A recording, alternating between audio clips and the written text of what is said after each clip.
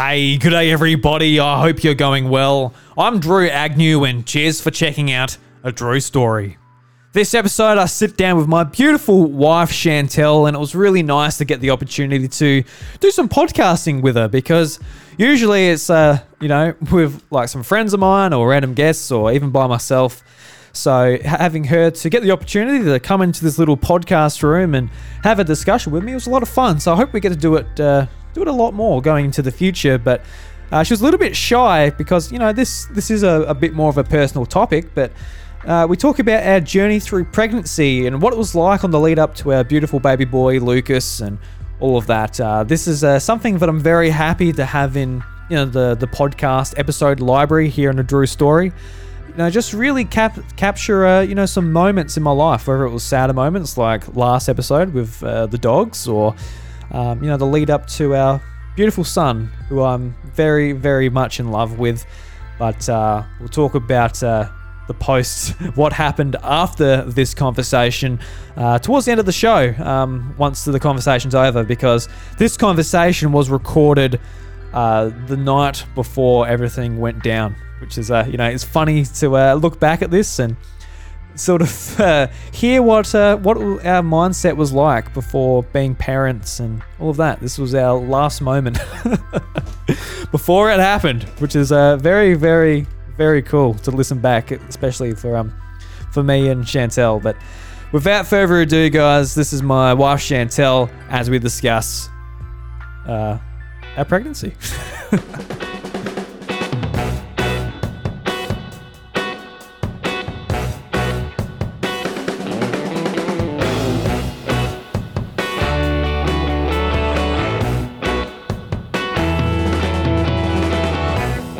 Without further ado, Chantelle, welcome to A Drew Story. Thank you. Happy to be here. You're thrilled, aren't you? You're like, well, you like the idea of doing a podcast, but I think, it's like anyone. I'd be nervous too in front of a microphone if I didn't do it that much or at all. Yeah, it's a bit intimidating, that's for sure. Yeah, I mean, like during isolation and all that, I've got 2 microphones here set up, so I need someone. So I've got to get my wife to come in to talk to me. I've got no one else. Bryce or none of my other friends can come over at the moment. Yeah, sorry about that. That's all right. It's his fault. He has a life doing other things instead of just hibernating with us. I don't know. That'd be a bit weird though, wouldn't it? Having someone else come in. Yeah. Yeah, we don't exactly have the room now. Yeah, I'll get sick of him, and So for everyone out there, this is Chantelle. She is my wife. I love her very much. Do you love me, Chantelle? Of course. Well, that's good. And she's very heavily pregnant at the moment. We could literally run off any time during this episode recording and run to the hospital and have our son. Yeah, I don't think I'd be running very fast. No, you'll be waddling out the house, I reckon. Yeah, I'm sure we get a few hours notice before we had to do any running. Well, yeah. It's like we're watching a Chicago fire at the moment, and someone is just like, oh, God, I'm going to give birth. And they go off in the fire truck and literally have it within like 15 minutes. So, wow, that'll be good. That might be a bit too quick. Yeah. Those contractions would surely be very intense. I don't think it starts off quite that bad in most cases. Yeah. But I don't know yet, so I'm sure I'll find out soon enough. I'm sure you will. I'm sure I will too. Well, not physically, but through what you're showing. Yeah. I think the thing I want to get most out of this conversation is like, I'm going to put it up on the A Drew Story podcast feed. Anyone who listens to it, be interested in listening, they might get enjoyment out of it. But what I just want it sort of to be there for eventually whenever our son would want to listen to it. It's like it's a bit of a touchstone, like from when he's just ready to pop, incubating. Because I think that'd be a really cool thing. Like, like our parents, we see old pictures of them or whatever. But now just like with the technology we have, whether it's just, our phones in our pockets for video and photos, and I've got a real passion for podcasting. So I think it'd be really interesting to at least have have it there. I'm sure he'll look back at these podcasts and be like, this is some dumb shit Drew's or Dad's into, and he probably won't care. Similar to what a lot of us, probably went through with our parents. Be like, oh yeah, no, Dad's into his cars, but you might appreciate it when you get older, but maybe not so much now. But I think it would be a cool thing to have, Mum and Dad sort of sitting down talking about what bringing him into the world. Yeah, what we think's going to happen. Maybe our experience sort of waiting for it to happen and sort of the journey as it's gone. But everyone's journey is different. But I think ours might be in some ways very positive and straightforward, but in other ways for you very uncomfortable and not so much fun. Yeah. And now we're at the end of it. You're sort of at your wit's end waiting for it to pop out. So, son, if you're listening in the future, many years in the future, you were a pain in the ass, mate. Your mum was just waiting for you to just pop out. And don't know. By the time this is up, I hope I hope you're there. Yeah. Yeah. So I guess let's. It's been a pretty big 12 months really for us. We got married and pretty quick turnaround to, getting pregnant and going through all this. So, That's right. It didn't take very long for us to, have a successful start to a pregnancy, and then it was all go from there. So, yeah, I mean, we're very thankful that, only I guess a couple of months it all sort of fell into place. Yeah, absolutely. I was stressing out a little bit that I was going to have some troubles and stuff. But, we didn't have any of those troubles, and yeah. Yeah. It's a very wanted pregnancy, so. We're ready for kids. Chantelle's been sort of wanting it for a couple of years, and I always had in my head I was quite ready towards the end of my 20s. Not too young, but not like an old man either. Like my parents, they had me when they were when Mum was 36. So that's pushing it. Yeah. And they're in their early 60s now, and I wouldn't want them too much older in my 20s. So I want to be nice and active when our sons. Yeah, you got to be able to keep up. Yeah, that's right. Try and keep up. Yeah. See, I am the same age as my mum was when she had me. So. Okay. Yeah. Yeah, 25 and a bit. Because that's right. Your mum got married really young, but. Engaged at 17 and married at 21. So she missed out on some of the best birthday parties, but yeah. Yeah. I couldn't imagine being you think back to when you're 17 years old. What would you be like being engaged, having that type of commitment and sort of life-altering thing experience? Yeah, I don't know. I think I was still figuring it out. I met you when I was 17 and we got together when I was 18. I did not propose to you though. No. Actually, Mum proposed to Dad first. And then he said no. Yeah. It's like, woman, please. Yeah.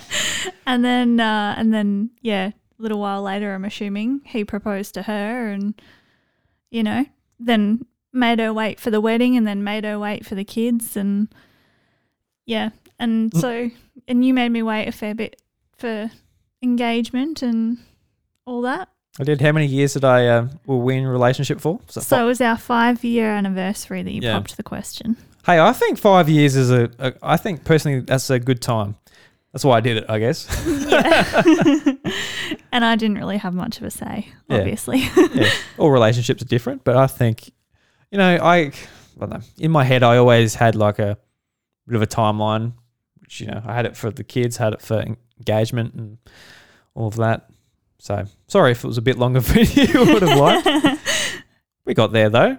Yeah, I think that's probably one of the downsides to being so driven, I guess, is that, when I want something, I want it now. And I can be a bit impatient. So yeah, you're pretty impatient. Like if you know I've got you something for Christmas or whatever it is, you got to know what it is. I don't like surprises. Oh, I hate surprises. Oh. Yeah. I think a surprise is good as long as you don't know that it's coming. Exactly. And yeah. Christmas and birthdays, it's locked in. You know it's coming. Yeah, it's not really a surprise, so don't try and make it one. Don't try. That's a threat, everyone. So our I guess major weight, but our wedding last year in March, was it worth it? Oh, absolutely. It was perfect. Like some people might already know that I planned 3 different weddings. And thank you, COVID. Thank you. Yes, thanks, COVID. So we had a last minute decision to have a little wedding ceremony at our engagement party that fell through basically the week of, because COVID hit Australia then, and lockdowns happened the week of and everything turned to shit. So that all got cancelled. We even had to go to the court to try and plead our case to get we did too. A shortening of time, because we didn't leave ourselves enough notice. That's a lifetime ago. Yeah, so we had to go to the court to sort of speed things up to try and get this surprise wedding approval to be married. Yeah, because what's the amount of time that you usually have to have? 6 weeks or something, was it? We wanted it in like a month or 3 weeks. Yeah, I think it was a month to 6 weeks, and I was like, oh, let's get married in 3 weeks. That was a weird experience, because I never hang around courthouses or anything like that. So going in there and the guy's like, so you guys, he pretty much just went, you guys all good? So yeah, no, we're all right. So I'll sign this piece of paper. Yep. No, it was. So, and we were pretty happy when that got approved. I think it's a pretty kind of nothing kind of procedure as far as the law and all that goes. I've got no idea. Yeah, I think I had to do a bit of chasing and do up a little bit of a grid to say how much money we'd spent and all the things we'd organised to have this wedding go ahead, and to prove that we didn't really know what the process was before it was too late. So yeah, as soon as he realised, well, it was just an honest mistake and they've already got everything organised, he's like, why the hell not? And gave us the all clear, and so that was wedding number 1. And then wedding number 2 was supposed to be a lot later this year. Last year. Yeah, actually last year. Shit, it's 2022 now, isn't it? Yeah, no. That feels like a lifetime ago, doesn't it? Yeah. Going to the courthouse. I kind of forgot about it, really. That was just that was another reality, really, where that could have happened, where we got married early in 2020. Yeah. Yeah. But then like Chantelle was about to say, we changed it to kind of a more upmarket venue, to it was a bigger thing. Chantelle was like, oh, you know what, I actually do want a proper wedding with like all our family and friends there, and it was going to cost a lot more. It was going to be later in the year because we thought COVID might have eased down by then. Yeah. Spoiler alert for us, it didn't, and we're pretty thankful that we didn't end up doing that. Yeah, no, I think even if we had kept to that timeline, we probably still might have been okay with the wedding that we'd planned, but it just really escalated very quickly, and I was really feeling the pressure from all the appointments that I had planning this wedding, and the costs that were all adding up, and it felt like I was doing it more for our guests than for us. And so, yeah, I think one night after an appointment with the decorator or something, I said to Drew, like, this isn't what I want anymore. Like, why are we spending so much money on one day? Like this, it's just ridiculous. Like, yeah. And I was quite happy to hear that. I'm like, well, if you don't want to do it, because I'm literally doing this because that's something you would like, you got to keep the wife happy, everyone. That's pretty well known, especially before you get married. Yeah, happy wife, happy life. Yep, definitely learned that one. That's not offensive. Yeah, it's just you got to keep me happy as well. If I'm not happy, you're not going to be very. It works both ways. Oh, absolutely. Yeah. So I was, well, if you don't want to do that, I don't particularly want to spend that much money on a wedding. I'm quite happy just have a nice, quiet one with a very select few people, and that's what we ended up doing. So we brought it way forward from November to March of 2021, which was just like, I think when we announced to like our our parents and close friends, everyone's like, oh shit, okay, all right. So that was It was literally that night that we made the decision that I'm like, all right, sidestepping this.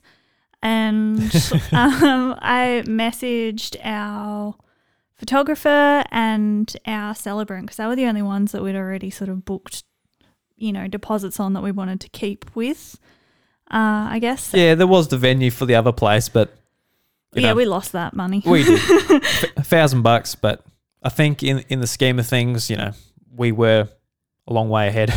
Oh, yes, absolutely. Less than half, really, of what it was going to cost in the end. But, and then so as soon as we figured out that our photographer and our celebrant were going to be available on this one particular day, we were like, sweet, let's make sure, our bridal party and our family who were already, invested in our wedding could make it, and they all could as well, which was pretty awesome.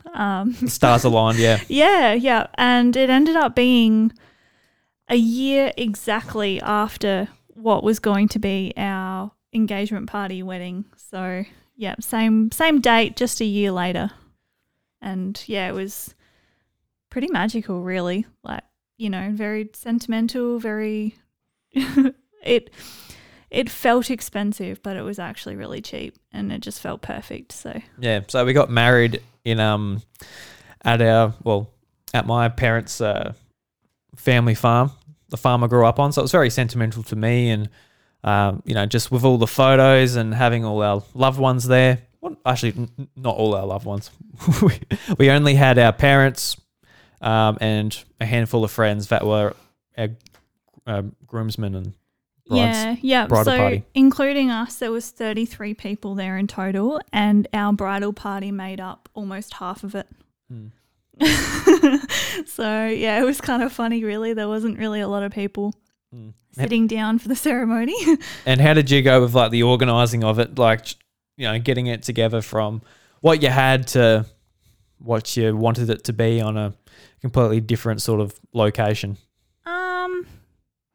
I think it all came together pretty well. Like, there were even some last minute things that I kind of threw in too, like the marquee. That was sort of, I guess, I really planned this whole wedding in less than 7 weeks from go to woe. And like even just, I think it was 2 weeks out, I was like, oh, maybe we should put a marquee out there, and just in case the weather's a little bit shit, because it was the end of March. But it was all really good. We had people helping us out. Flowers, I chose dried and fake so that I could keep them forever, and now they're like all of our house decorations. Yeah, we still got them around decorating the house. And even as a bloke, I'm a bloke don't like flowers, but they look quite nice. It's quite nice having them around. Yeah. Even our arbor decoration, like my dad made our arbor from scratch basically, and then we had it all decorated and all that, and had my dad's fancy cars and stuff like that in the wedding, and it all just sort of came together, and it was perfect, really. Yeah, it was. Like, I think we talked about it that night, and like, did you enjoy yourself? Is this what you wanted? I gotta ask my wife that, because if she says no, oh shit, you really buck it up. Yeah, there's no do-overs, really. Yeah, but I think we both agree that it's just like it was just a perfect sort of night, sort of, real intimate out on the farm. The food was great. Oh yes, the food. Oh my gosh, that was amazing. Yeah, you got really lucky having a great friend that was able to help provide that. Yeah. One of my bridesmaids, she owns a business in Robe. And I actually did a lot to help them out getting started, and so they offered to, put together our food on the cheap, and we had some amazing gyros, so it was pretty good. Yeah, everyone loved them. my dad was worried because, well, what actually happened is they said they were going to get there and bring like all their equipment and stuff, and Dad was a bit worried about how they're going to be setting up on their lawn and all of this, and I'm like, Dad, just don't worry about it, she'll be right. And he was just fretting about it. I'm like, all right, that's enough, just sort of don't have to be so worried about it. But what actually happened is, like, as we're like holding hands up the aisle, about to look into each other's eyes and say how much we love each other, this truck just goes past, and that's them. That's the Eurus crew. Yeah, right in the middle of my vows, wasn't it? They just drove through. Yeah, I'm like listening to you, like, oh, that's sweet. And I see like a truck going by, and I was like, I look up, just like, oh yeah, there it is. And I'm like, sort of half thinking, like, is my old man having a heart attack or with what's going on? But he wouldn't shut up about how good it was at tea time. He's like, oh God, they're good Euroses. Well, we know, Dad, we know. That's why, and that's why we got them, because not only because they were very nice and provided it for free, they're also very good. Yes, yeah, they were very tasty. Yeah. Highly recommend. Give them a shout out, Chantelle. If anyone, 10 people that might listen to this. Okay. If you go on the Robe, where should you go? Food Lab at Robe. So they do gyros and pizza, and I'm pretty sure they've got some other stuff on the menu now as well. But we're simple. We just like gyros and pizza. So yeah, can't go wrong. It's always a pizza where you go there. Yeah. Oh, the Diablo pizza, especially the other night. I just thought it was going to induce my labour. Yeah, so yeah, it's a spicy pizza, and Chantelle's like, well, I'm going to have it, see if it gets anything moving. Spoilers, it got a burps moving, not her labour. Yeah. Yeah. Yeah. And it was so good though. Yeah, it was. It was very nice. All right, so let's talk a little bit about your pregnancy experience, Chantelle. I know it hasn't been all gummy bears and rainbows, especially since we haven't seen the end of it just yet. We're at the end, we're just reaching out towards the pot of gold, but we can't quite grab it at the time of recording. Yeah, it's like that rabbit in the dog races, isn't it? They never actually catch it. Oh, yeah. I'm just thinking of like Santa's little helper from The Simpsons, just with a big goofy face with its tongue out. Yeah. Oh, look, from the get-go, it was fun to start trying, wasn't it? But yeah. I mean, that bit's always the fun part. Yeah. Yeah. And then so I basically had a bit of a hunch straight away. When you had that feeling, and even a couple of weeks before I took a test, I'm like, something's a bit different now. And I reckon I knew basically when I was doing a workout one Saturday, I want to say it was, and I was doing some Bulgarian split squats, which I actually love to do. They're so good. I think everyone who's listening to this just does a lot of Bulgarian split squats. We all do it. We all love it. And I just really couldn't handle it this one time, and I'm like, oh, this is weird. Like something's obviously going on. So, like, describing it to a man or even a woman or whoever who hasn't been pregnant, what is that feeling that makes it feel different? You can't really pinpoint it. Like, I assume you couldn't. Yeah, for me, at that point, I was just really fatigued. Like, I didn't have the strength and the energy to be able to train as intensely as I normally did. And, and it was obviously going to be too early to have a test show up. So I waited a little bit longer. And, so actually the day after my trainee quit on me out of the blue. Yeah, that's right. Which really messed things around for me at the business a little bit. I took the test and it was positive. And so I came back into Drew, who was, you weren't asleep, but I did kind of, shake you up a little bit. And you woke me up. I can't remember at all. I remember being out in the lounge rooms, but I don't remember being in bed. But I assume if I was in bed, it would have woken me up. Yeah. Well, it was that one morning that week that I wasn't having to be at work at 6 a.m. So I thought that was a good day to take it. Mm-hmm. It was a Tuesday. You remember the day, do you? I do, yes. Yeah, I was very excited. So we were pregnant, had some kisses and cuddles, and then I went to work, and a couple of days later, I want to say, the morning sickness really hit me pretty hard.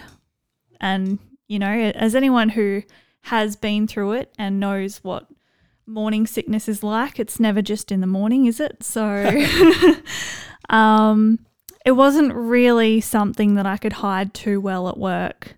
So all my clients, without me having to tell them, just sort of knew something was up from the very start. Yeah. So I guess just for a bit of context, Chantelle's a personal trainer. She runs her own classes and that in her gym. Yeah. And so she's very close with her clients and that, and they can tell something was going on. They're my family, and they've sort of been through it all, you know, from the very start, basically. Like, yeah, just, and having them all know sort of takes the pressure off too. Like, they were all very understanding when I'd be like, all right, so you're going to do this and this and this, and I'll see you in a minute because I'm just going to go vomit in the toilet. And they're like, okay. All right, so God, Chantelle must eat a lot of off Mexican food. She's going to the toilet a lot. Yeah, so it was, finding out pretty early on. You know, I felt like it was such a long hill to get to 12 weeks to finally be able to announce it. Yeah. Because like for me, it's just like, oh, you know, don't have to announce it too early, Chantelle. Hold on to the secret. Be like, well, it's easy for you. You get around. You don't, obviously no difference with you, but with you, you're throwing up. You might be, I don't know, showing a bit or whatever the case is. It's like, well, it's easy for you, drama. Yeah, well, fair enough. Yeah. I found it just really hard to hide it in general. Like, you know, I had to get a new photo on my driver's license, and honestly, like, even just that photo, I'm like, oh my God, you can tell that was first trimester. I look like absolute shit. Why? Got chubby cheeks or something? Or no, just like really tired, you know, wasn't able to sleep and blue under the eyes, and just, yeah, like, I don't know. The morning sickness really did a number on me for quite a few weeks. Oh, well, at least it's not like you got your digital license now, so you don't have to have your driver's license right in the front of your purse every time you open it. Yeah, so I guess there's that. It's just the policeman when you're speeding. That's what we'll notice. Oh, she was pregnant. Yeah. Then if it's in a few months in the future, they'll look in the back and see her baby's. Oh yeah, this must have been taken 10 months ago. Yeah. And then what happened after that? So not long after the morning sickness cleared up, I had probably a couple of weeks where I actually felt pretty good in the start of the second trimester, and then my pelvic girdle pain started kicking in. And it's another one that's really hard to explain, you know, especially if you're not anatomy minded. Yeah. So what, like, I don't know, what actually is it, like, to explain it for someone that doesn't know what it is? Because I wouldn't necessarily know what it was before I witnessed you go through it for months. Yeah, so I think my understanding of it is that pelvic girdle pain is just sort of the blanket terminology for any kind of pain in the pelvis region that happens during pregnancy. So for me, I had what felt like some aching and just sort of unstable joints through my hips and pelvis. So my sacroiliac joint at the basically where your your back and your pelvis meet at the bottom of your spine sort of area. Also the pubic bone, that that pain, especially the last couple of months, has been just excruciating. It kind of feels like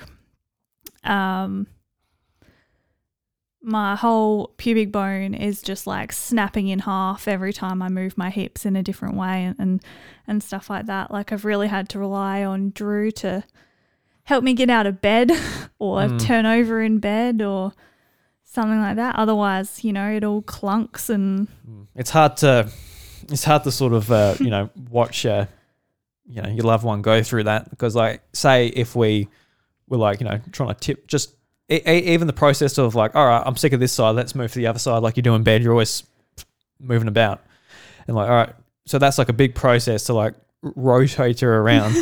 And then like if you do it a bit wrong or it's a bit more severe, like you just hear like something in a hip just a crunk, like it sounds awful, let alone the actual feeling of it. I can actually make a similar noise in my shoulder. Oh God! So do you have to? Do you want to do that into a microphone? Do you really? You do realize someone's going to be driving to work and they just hear the cast area is going to be turned up and you just hear like this big clunk. So really think about what you're doing there, Chantelle. I hate it. So and I'm monitoring our sound with headphones. So she's going to do it. I don't know how well that picked up, but that'll do. All right. I don't know how much closer you're going to get to the microphone. So yeah, that's awful. Yeah, just clunky joints and pretty horrible pain, and just sometimes being in too much pain to be able to walk. Like I couldn't make it up the stairs to work and stuff like that. So it's hard. Like being, I went into this pregnancy thinking I'm young, I'm fit, I'm healthy, like this is just going to be something going on in the background and it's going to be just a breeze. Yeah, you got a bit less space, but you can still do what you need to do, type of thing.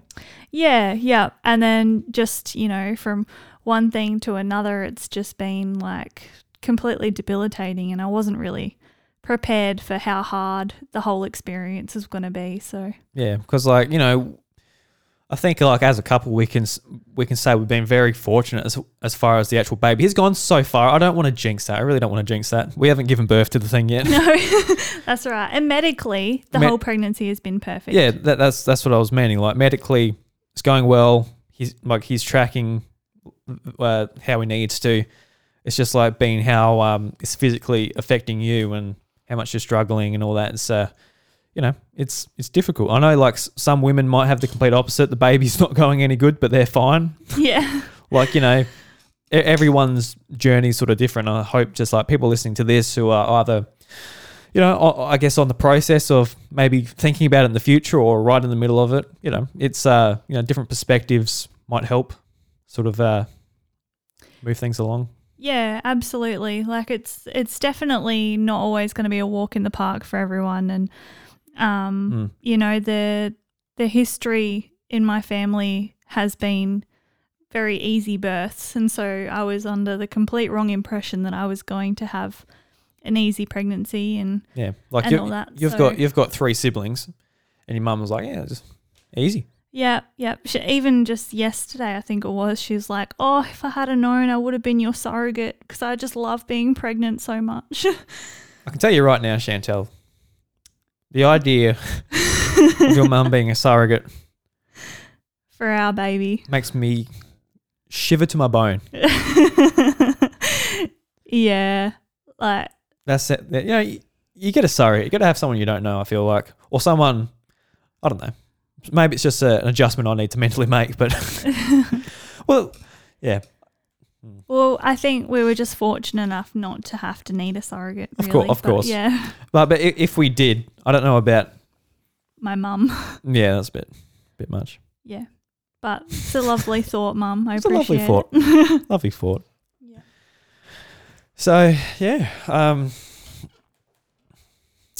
guess that's sort of how the journey's sort of gone. Like it's just been kind of straightforward, but just real sort of hard on your body.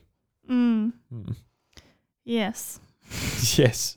And the mental struggle as well of the expectations that I put on myself being a personal trainer and, you know, thinking that I was going to be able to work up until I give birth and all that kind of stuff as well. And then just it not happening the way that I thought it should, or like I'm not able to do what other women are able to do. And it's it was hard for me to accept that even though the pregnancy's going well, like I'm not able to be doing what I should kind of thing. So yeah, it was mentally a struggle as well, knowing my history with mental health too. So yeah.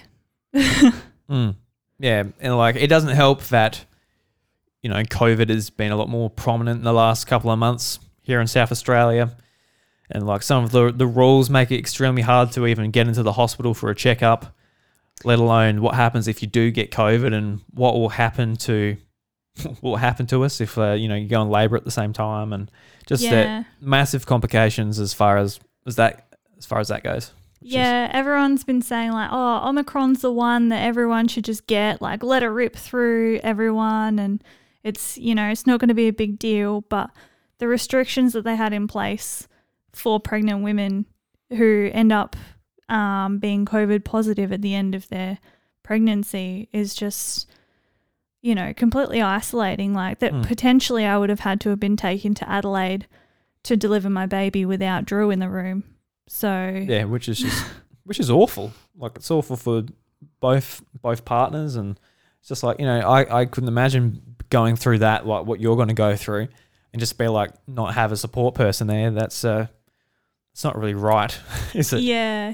It just, you know, so we've isolated ourselves to sort of take away that risk a little bit, and yeah, it's been hard not having any kind of distractions from what's been going on, and now I'm overdue and sick of it.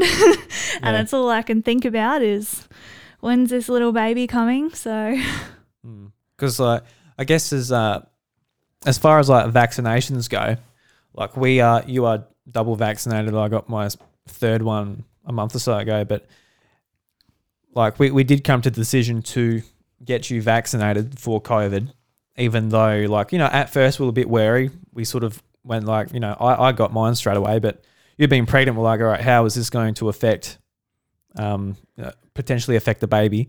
And like we've never been anti-vaxxers or any extreme sort of circumstance like that before, but you know, we did come to the, you know, conclusion that, you know, I think we are safe to get it, and I think so far, just from our checkups and that, it's probably been the right decision, I feel, for us. Yeah, absolutely. You know, having a fear of needles, I wasn't too happy, but you can't avoid them forever though, can you? I know. I hate them too. I can't talk. I'm quite used to the good old needle now, like between all the blood tests and you've had some way scarier needles than I've had in my life though. If I got them too, I'll be probably twice as worse as you. So yeah, I can be all talk. Just, you know, like once you hit that 28 weeks and you have to have your glucose test, I think you're a bit over the blood test. You know what the drill is, and you sort of work out how to handle it a little bit. So, yeah, like it was definitely something that I was weighing up for a little while, and I do believe it was the right choice for us, having the jab. Having the jab. Yeah. I know, you know, some of my friends have sort of changed their stances on it and have decided not to get the booster, and, you know, like have had some reactions, or, you know, and that's just their personal choice. I don't judge anyone for their decisions. I've got friends who are, you know, in the exact same boat as me with their pregnancy, and they've decided not to vaccinate until afterwards. And yeah, honestly, like I don't judge anyone for making those choices for themselves. And yeah, I don't know. I just I don't blame anyone else either. I just think you need to make a decision that works for you. And I think for us, just, you know, I guess we, have put a bit of trust into it, that it is good, and a little bit of evidence before has shown that it is. And I think, at the end of the day, I think if you do catch COVID, I think COVID's going to do worse for you and the baby than the vaccine ever will. So. Yeah, that's right. And also, like, at the start of the pregnancy, the doctor was like, you can have it if you want. And then when, it came out in the news that they were recommending it for pregnant people, and he was just like, yeah, all right, so, get your vaccine. The doctor, he was all about it. He's like, tell you what, if I could sneak in a fourth or fifth one, I bloody would. He'll be in the bloody vaccine closet just dosing himself up. He was loving it. Bloody hell. Imagine all the bloody drugs he gets into. All the good feeling stuff, probably. I don't know. No, I doubt it. Maybe he does. Maybe that's why he's so blasé. Yeah, maybe we won't name our doctor. No, of course we won't name the doctor. But I felt like as soon as I got put onto this obstetrician, I didn't really get a lot of choices. I was kind of just told, this is what happens next before your next appointment, and this is how it is, and it's just how it is. Yeah, like I'd rock up to an appointment and be like, all right, whooping cough today. And it's like, oh, okay. Yeah. And I'm at the appointment, like, can I get one too? So I don't have to come back and organise it myself. I just like sort of tag along. Yeah. Oh, the whooping cough vaccine, like, I don't want to scare anyone, because most people who have got it and got the vaccine are like, yeah, it's fine. But it fucked me up for 3 days. Yeah, you were pretty sick. I was in bed. Like, it just ruined me. And it made you pretty sick too, but obviously not the man flu or symptoms like I got. Yeah. Oh. So during the pregnancy, I had to get obviously the flu shot and the whooping cough and the first COVID vaccine, and each one of those knocked me around for a couple of days, but you get on with it. And then no, I didn't. The whooping cough, holy shit, I didn't. I had Monday off. I'm like, I can't. Like, I need another day off. Yeah, because we got it Friday, and then had Monday off. So it's a fair while. Poor thing. Yeah. Give me some sympathy, everyone. I need sympathy. And then my second COVID vax happened literally the day after we lost our dog. Yeah, that's another thing, isn't it? Which I was actually going to touch on, but kind of forgot about. Well, didn't forget about it, but forgot about it for this podcast. Yeah, that was probably one of the traumatic things that just, set us back a long way as far as our way to deal with things during, this time. Yeah, it definitely affected my mental health, like, and obviously yours as well. Like, we both struggled to deal with it, but it was a big turning point in the pregnancy. Like, that's sort of when I stopped being able to do any kind of working out, and I think just the trauma and the stress of that event, really upped the ante on my pain level as well. So it was pretty intense. It was a very shocking day. Like, she wasn't an old dog. It was an accident. And it shouldn't have happened. And we lost our little girl. So just really sad, because she was I was working quite a bit towards the end of last year, and she was your companion and sat on the couch with you, and I don't think we could have loved that dog anymore, and I'm glad that we showed it. Yeah, I spent a lot of quality time with her. Like, I think we had daily naps on the couch, and she would just like snuggle in around my growing belly, and she'd put her paw up on my belly, and you sort of know that she knew, and we were very excited for her to be able to meet our son. Yeah, because she was a Jack Russell, and I grew up with Jack Russells, and I couldn't wait for my son to have the same sort of experience with her, and I knew that she'll be good around kids, and and that was one of the first things I said was just like, he's not gonna meet her. Yeah. Which was one of the most sort of heartbreaking things I had to come to terms with. Yeah. I think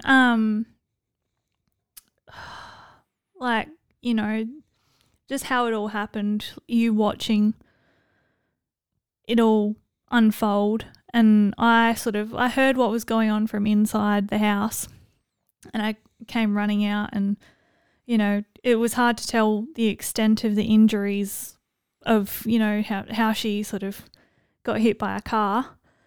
And so the neighbours that were all outside already, like they had kids playing out in the front yards, and so all the neighbours came over and they were trying to get a hold of the vet on a Sunday, and it was just the vet, he was never going to make it out to us. That happened in about 2 minutes. Yeah. Sort of. Well, it wasn't. I think it was a bit longer than 2 minutes. But no, under 5. Yeah, it was still a long time to be watching such a little dog suffer. And yeah, like you were sort of holding her from behind, and I was laying in front of her, and watching the life leave her eyes. Like it was pretty. It was pretty horrible. Yeah, no, it was definitely a rattling experience, and hopefully it doesn't affect the baby too much, just like with the the trauma you went through. I don't know how scientifically that sort of works in the body, but hopefully not. Yeah, look, it didn't take me long to realize that I needed to speak to someone, so I did have an appointment with a psychologist. Mm-hmm. And yeah, like obviously being pretty isolated kind of from that point onwards as well. Like it was sort of all I thought about, and I didn't think I was moving on very quick. But because let's be honest, when I go back to work, you just had the bloody cat. Like, yeah, we can have this debate. Are you a cat person or a dog person?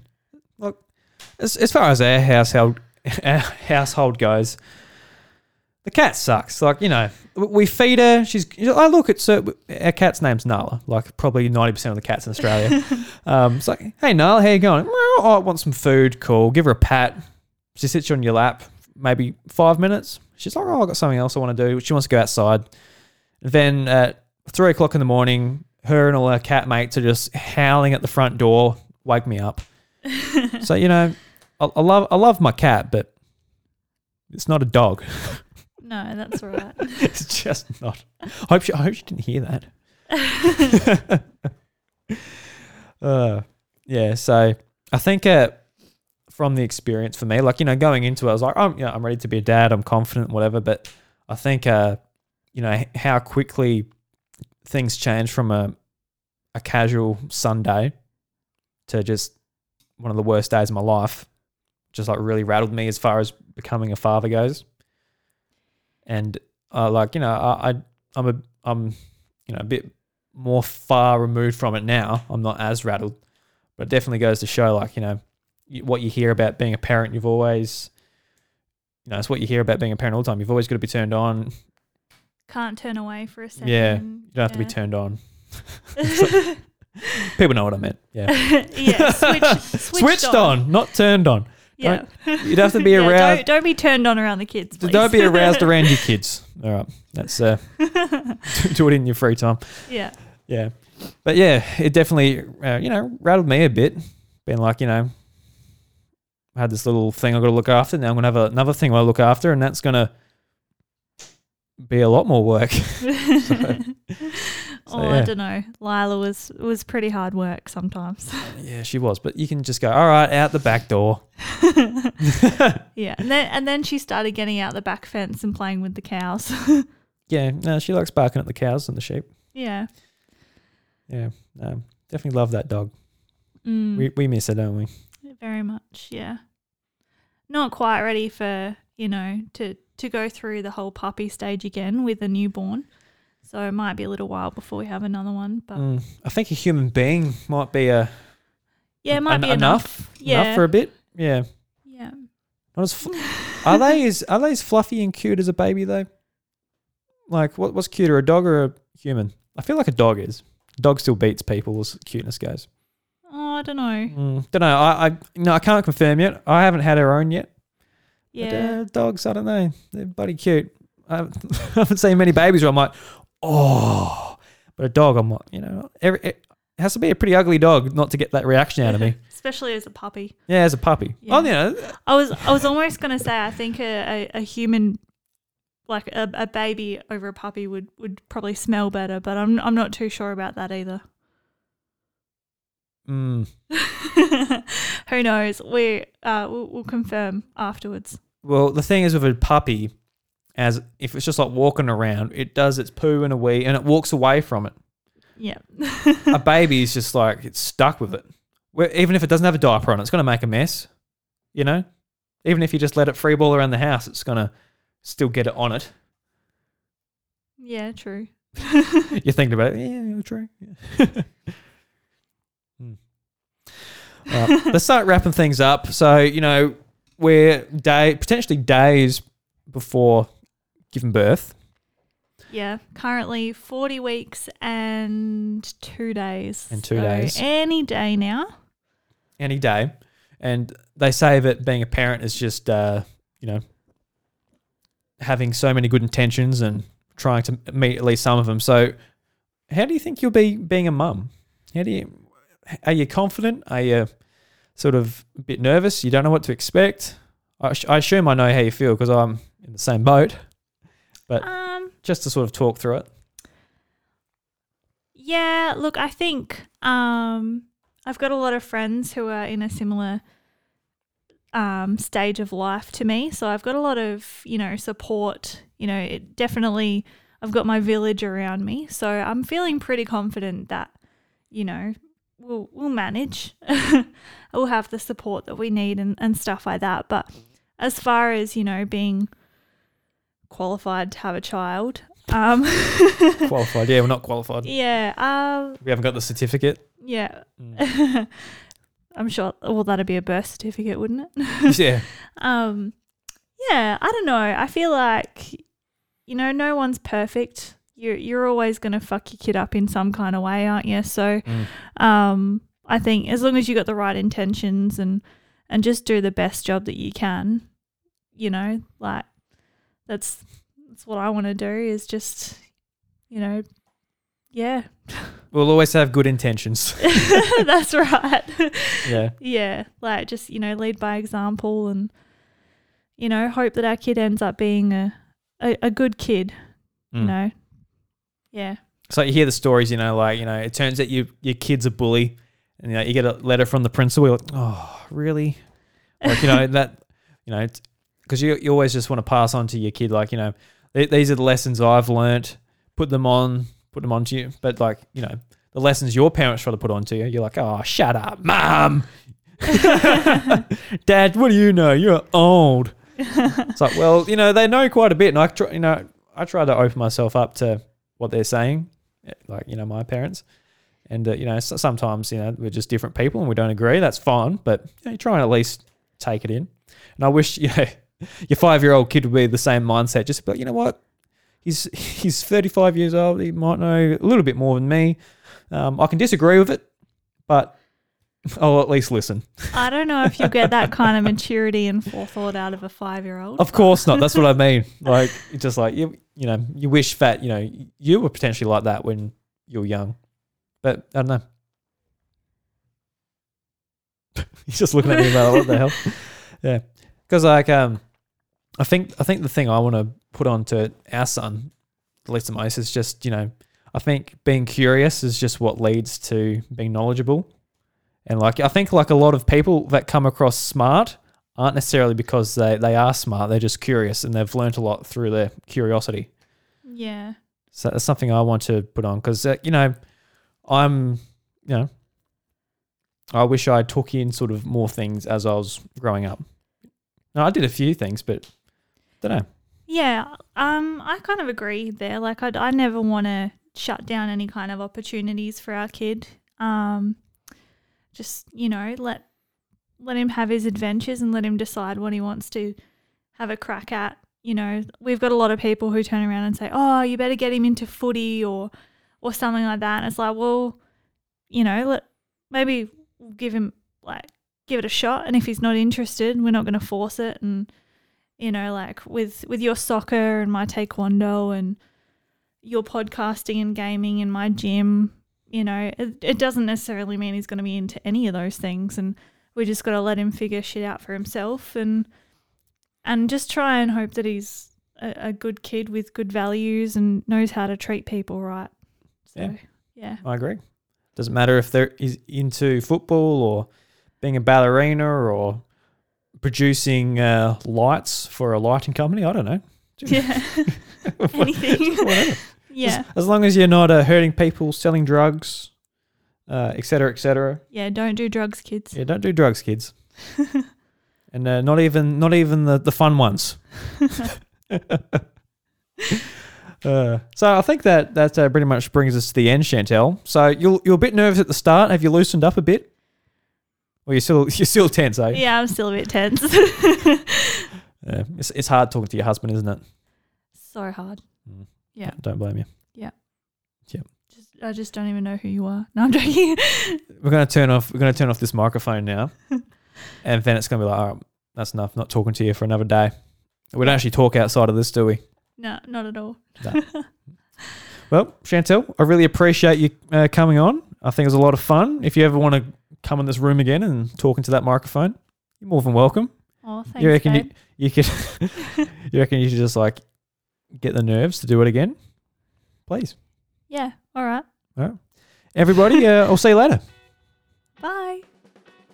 All right, there's been a lot that's happened since that conversation with Chantelle and I. Basically, the next day is when we went into the hospital, and Chantelle, she felt some contractions as we went in, basically, to our appointment, but she didn't actually tell me. So when we went in, halfway there, she's like, "Oh, I'm actually feeling some contractions," and I think she didn't want to tell me because she didn't want to jinx it or something. Because with the contractions, they can stop, especially if you're traveling and anything like that to interrupt it. So I shouldn't really want to interrupt it or jinx it by telling me. But when we got in there, we got a stretch and sweep, and the midwife said to us very much, it could be any time now, any time today. So don't go too far away from the hospital, since we're about 30, 40 minutes away from the hospital, basically in the next town. So we sat around, we had lunch in the park and waited around until we thought the time was right to go back in. And about 3 o'clock in the afternoon, we went back to the hospital and hung around for a bit, and things were progressing. Chantelle was 3 centimeters dilated.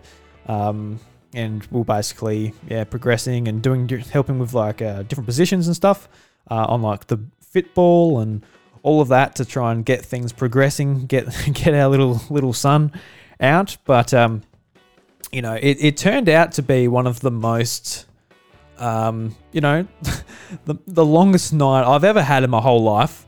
And that's from me being the man. I could only imagine what it's like for Chantelle, but just watching it all happen and trying to be the support person, but not having a whole lot of control of what happens, just being there for Chantelle and helping out as much as I can to help it go forward. But what ended up happening is Chantelle, she got to the point when she was in just way too much pain. So we're looking into pain relief.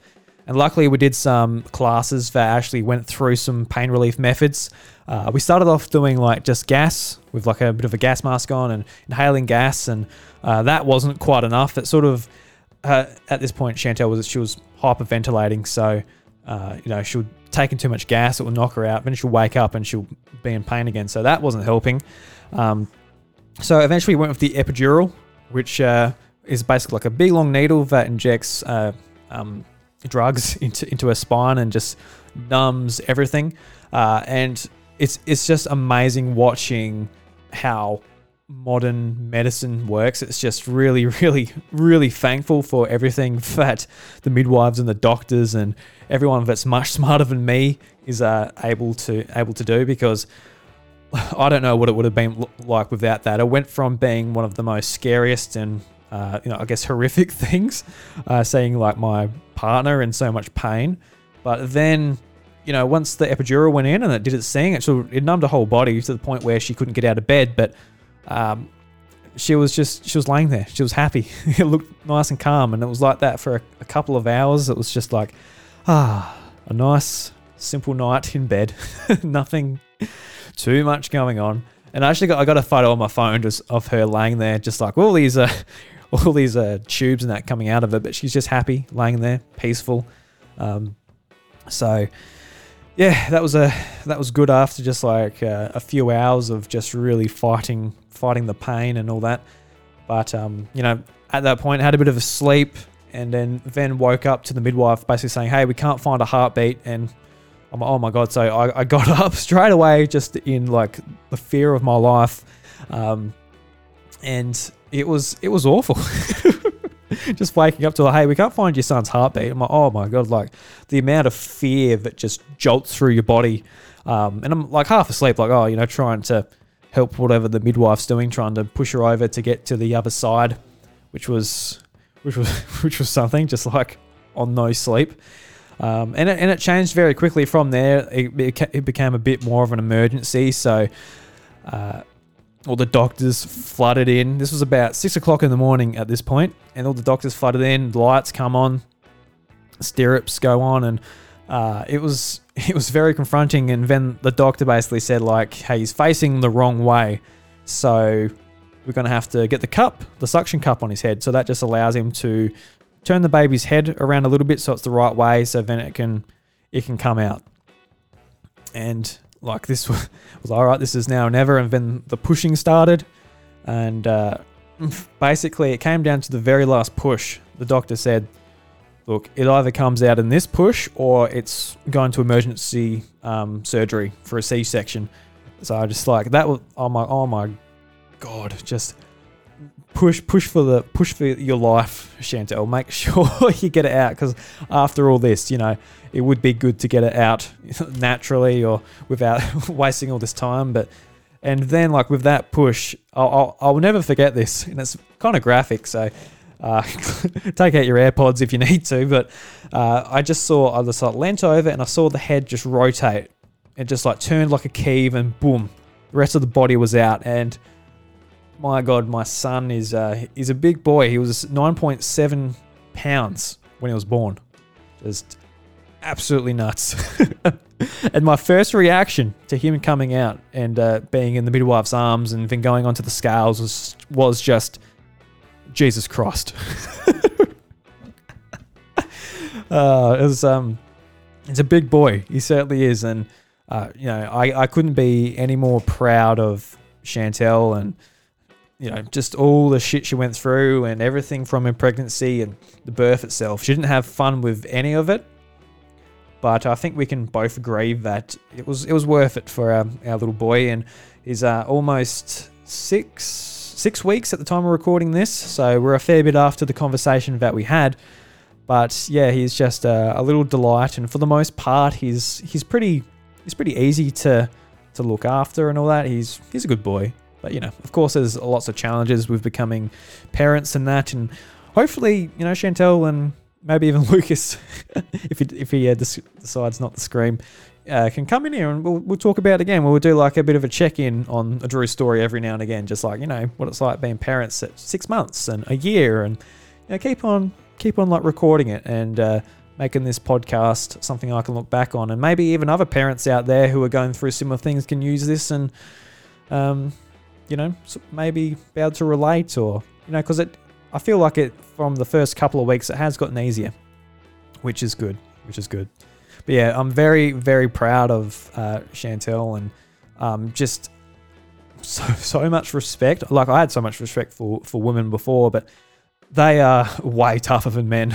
I can tell you that when it comes to childbirth and everything that's involved. Like, a man can be like, you might be a high schooler. You might be like, yeah, I'm a big tough boy and all the girls are weak. And no, man. No. The women definitely put up with a lot more than we do. And we just got to make sure we can do the best and be as useful and as kind and as caring as we can possibly be to make sure that we can do as much for our kids and our partners and our family as possible.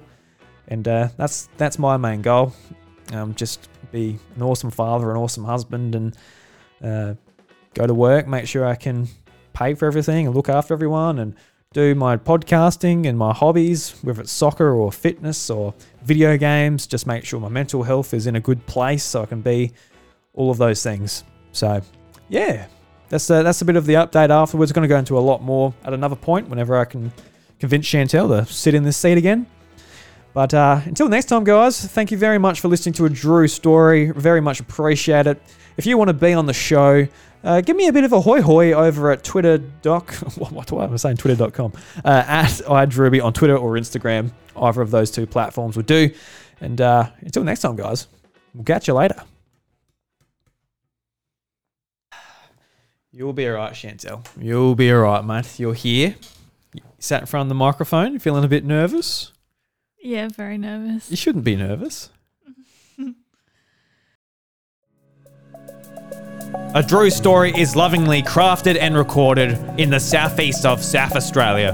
The show is produced and hosted by me, Drew Agnew. If you enjoy my work here and on my other podcasts, The House of Mario, Encore at the House of Mario, and Kraken Furfies, help spread the word by sharing us with a mate or leaving a 5-star review on Apple Podcasts and Spotify.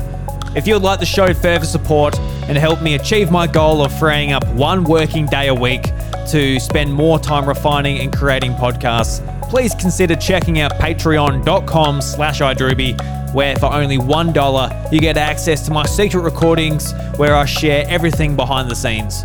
A big thank you to the legend DJ for supporting the content at the podcast producer level on Patreon. From the bottom of my heart, thank you.